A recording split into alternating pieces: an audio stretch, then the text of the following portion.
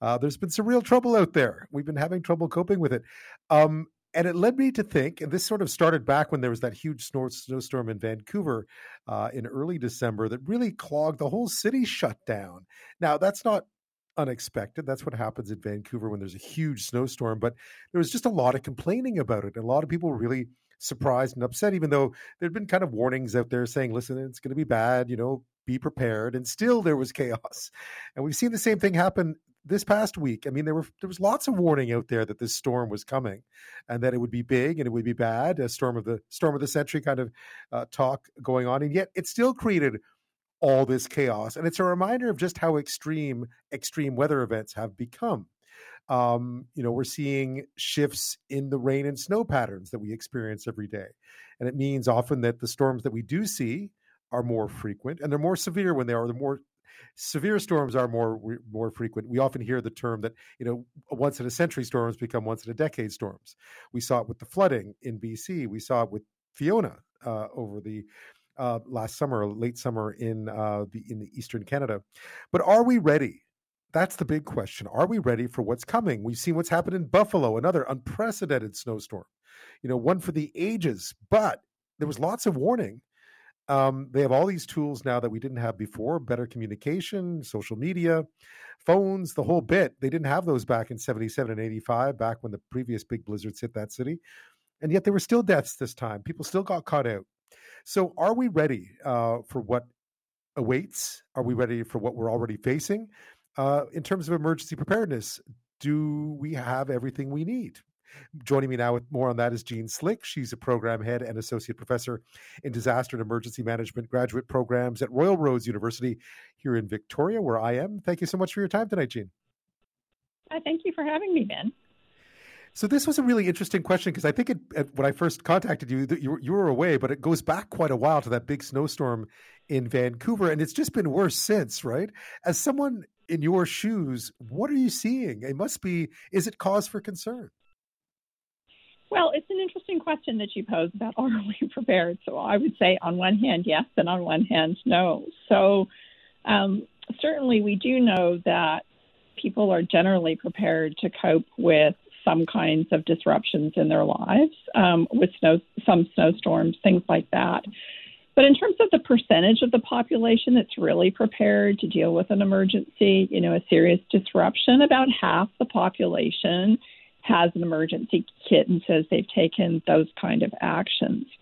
Research has shown that actually Canadians are more aware of winter storms and being prepared for winter storms. And one of the things that they're less prepared for is things like heat waves that we've experienced, but also differs depending on the nature of the hazard. Yeah, when you look at one of the things that strikes me, and this goes to, Buffalo isn't in Canada, but it could be, it's close enough, is that I was here for the heat dome in BC a few years back. It's that we're not, the weather that we used to think we were used to, that we thought we were prepared for, seems to have gotten just a little bit more extreme. And that we're not. Like, we're prepared for heat, but not the heat dome. We're prepared for bad snow, but not the kind of snow that we've seen of late. It feels like the extreme weather is where we're getting caught out because we think we can handle it and we can't.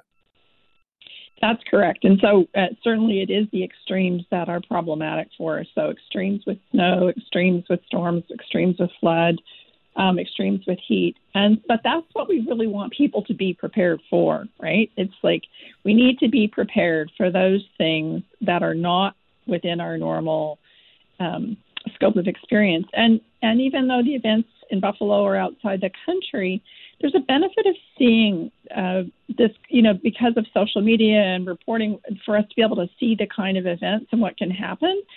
And that helps us to think about what we need to do at home, both individually and collectively in communities, to be prepared. When you look at how emergency response is coordinated and governed, I know when some of the big things hit, I think of the fires in Fort McMurray and so on, but it seems these days that there's still a real patchwork out there when it comes to response. That's part of the problem they're having.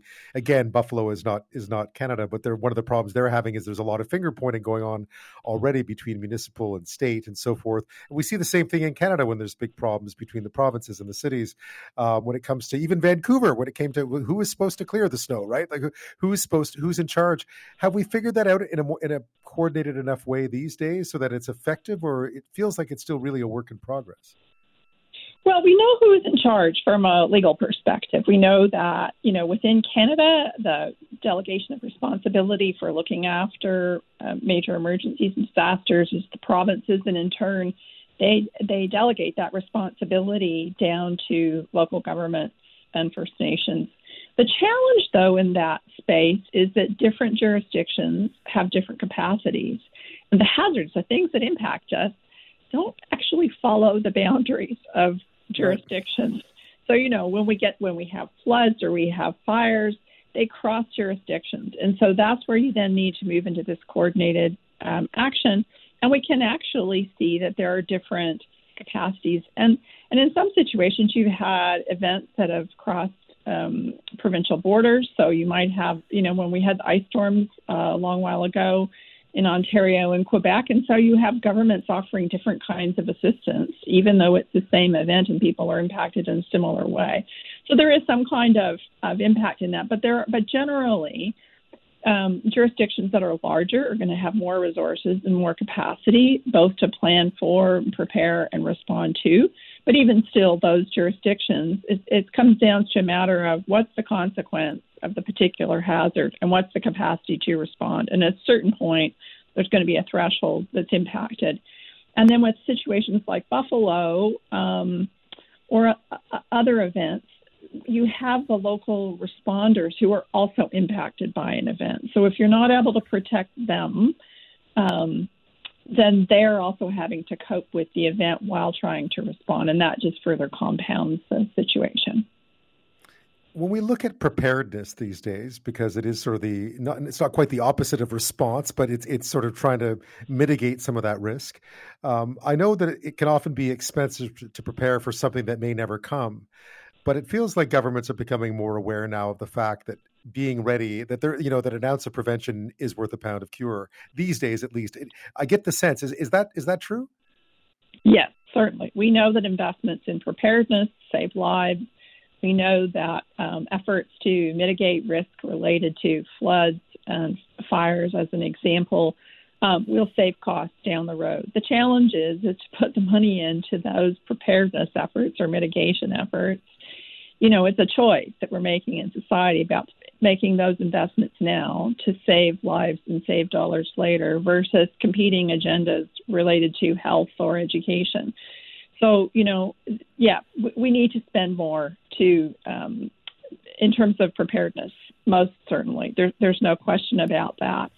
But preparedness is across different levels too, right? So we want people individually to be prepared. And the more prepared they are to look after themselves and their households, then the better a community is able to cope. Yeah, that's one of the things that I noticed too. Going back to the Vancouver example with that big dump of snow a while back, was that there seems to be this tendency for people, even in this country, to sort of throw up their arms and say, "Where's the help?" And you're thinking, well, there is no help. Like, this is it. I've been in countries where they're, hit by disasters. And one of the things you notice very quickly is just how little help there actually is. And I think sometimes in Canada, we forget that. And then when disaster strikes, everyone sort of throws up their arms and looks for someone to blame about why the roads weren't cleared fast enough or so on. When I think you mentioned this already, a lot of it comes down to personal responsibility to a certain extent. I mean, we want to rely on governments to do what they're supposed to do, but a lot of it comes down to personal responsibility as well in these situations. It does. And it's also just a reminder that there are some times when we're not going to be able to continue with our lives in the normal way, and they are going to be disrupted. And so what do we have? How can we prepare ourselves to effectively cope with the impacts? And it depends on our, place in society and where we live and the nature of the hazard.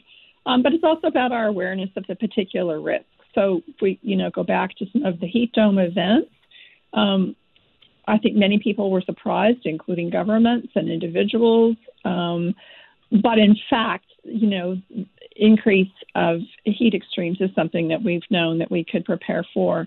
But bring us back more to the more recent events, as snow events on the West Coast, as an example, which can happen, but are infrequent. There are going to be periods of time when we need to be able to be self-sustaining. And so hence that's that rule of thumb that you need to be able to look after yourself for at least 72 hours and to be self-sufficient in that regard. One of the things you were talking about earlier, Jean, was just needing to be ready, needing to be prepared. Only about half of us, I guess, out here in BC, because there's the earthquake threat, of course. There's a lot of talk about being ready for disaster, but I guess that message doesn't get through to everybody. What should we be doing?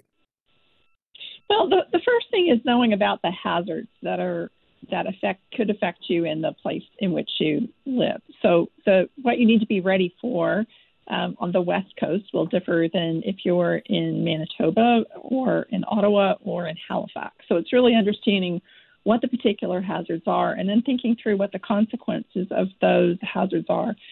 So if you're in a place that has winter storms, as we've been seeing now, then one of the big challenges there is, the power's out. So do you have an alternative source of power? Or how will you stay warm? And so in some situations when you have extreme cold and you have extended power outages, you'll have heating centers, places where people can go to stay warm. But the challenge is then is, do you have people access to those kinds of facilities? So it comes back to thinking about what are the particular hazards and then what do you need to do. There's some common things, of course, that we ask people to do to be prepared. And that is in terms of, having access to important documents, contact numbers, basic emergency kit.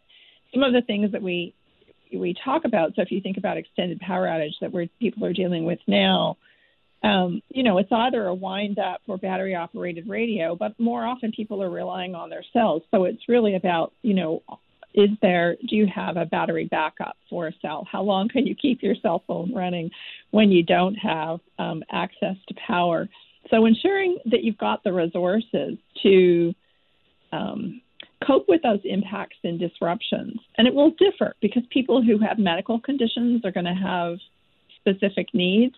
People with young children will have other needs. So it's really around thinking about the particular hazard and the consequence, and then what do you need to be able to survive in that situation and I'm going to say at least 72 hours. I think the 72-hour guideline should be seen as a minimum, which is a period of time before organized assistance can be more generally available.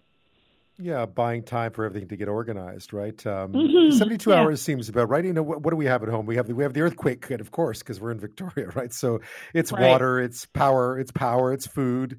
You have to remember to replenish it. And the thing, of course, is that you may never use it, right? Which is a good thing. That's true. But part of it is about, if it's food and water, it's about having those things recycled of it. And it's trying to ensure that the things that you have are many of these things we can add to on an ongoing basis. And I think the pandemic was a good lesson for everyone in terms of having sufficient supplies on hand in the event of supply shortages. So it's around trying to build up supplies, but also to use those supplies on an ongoing basis. Right. Jean Slick, thank you so much for your time tonight and for indulging in this. This was just got me thinking with all that has been going on that, are we prepared for big emergencies? And sometimes, when you see things like what happened in Vancouver or what's happened in Buffalo, you really realize how fragile it all is and how quickly everything can kind of fall apart on people and how ill-prepared we are for it sometimes. Yeah, and so taking these kinds of events and using them as an incentive to say, okay, I wasn't prepared this time, but I will be next time. So it's, if you don't have the things that you need to cope with the situation, it's taking the action now. Yeah. Jean, thank you so much for your time and your advice tonight. Okay, thank you.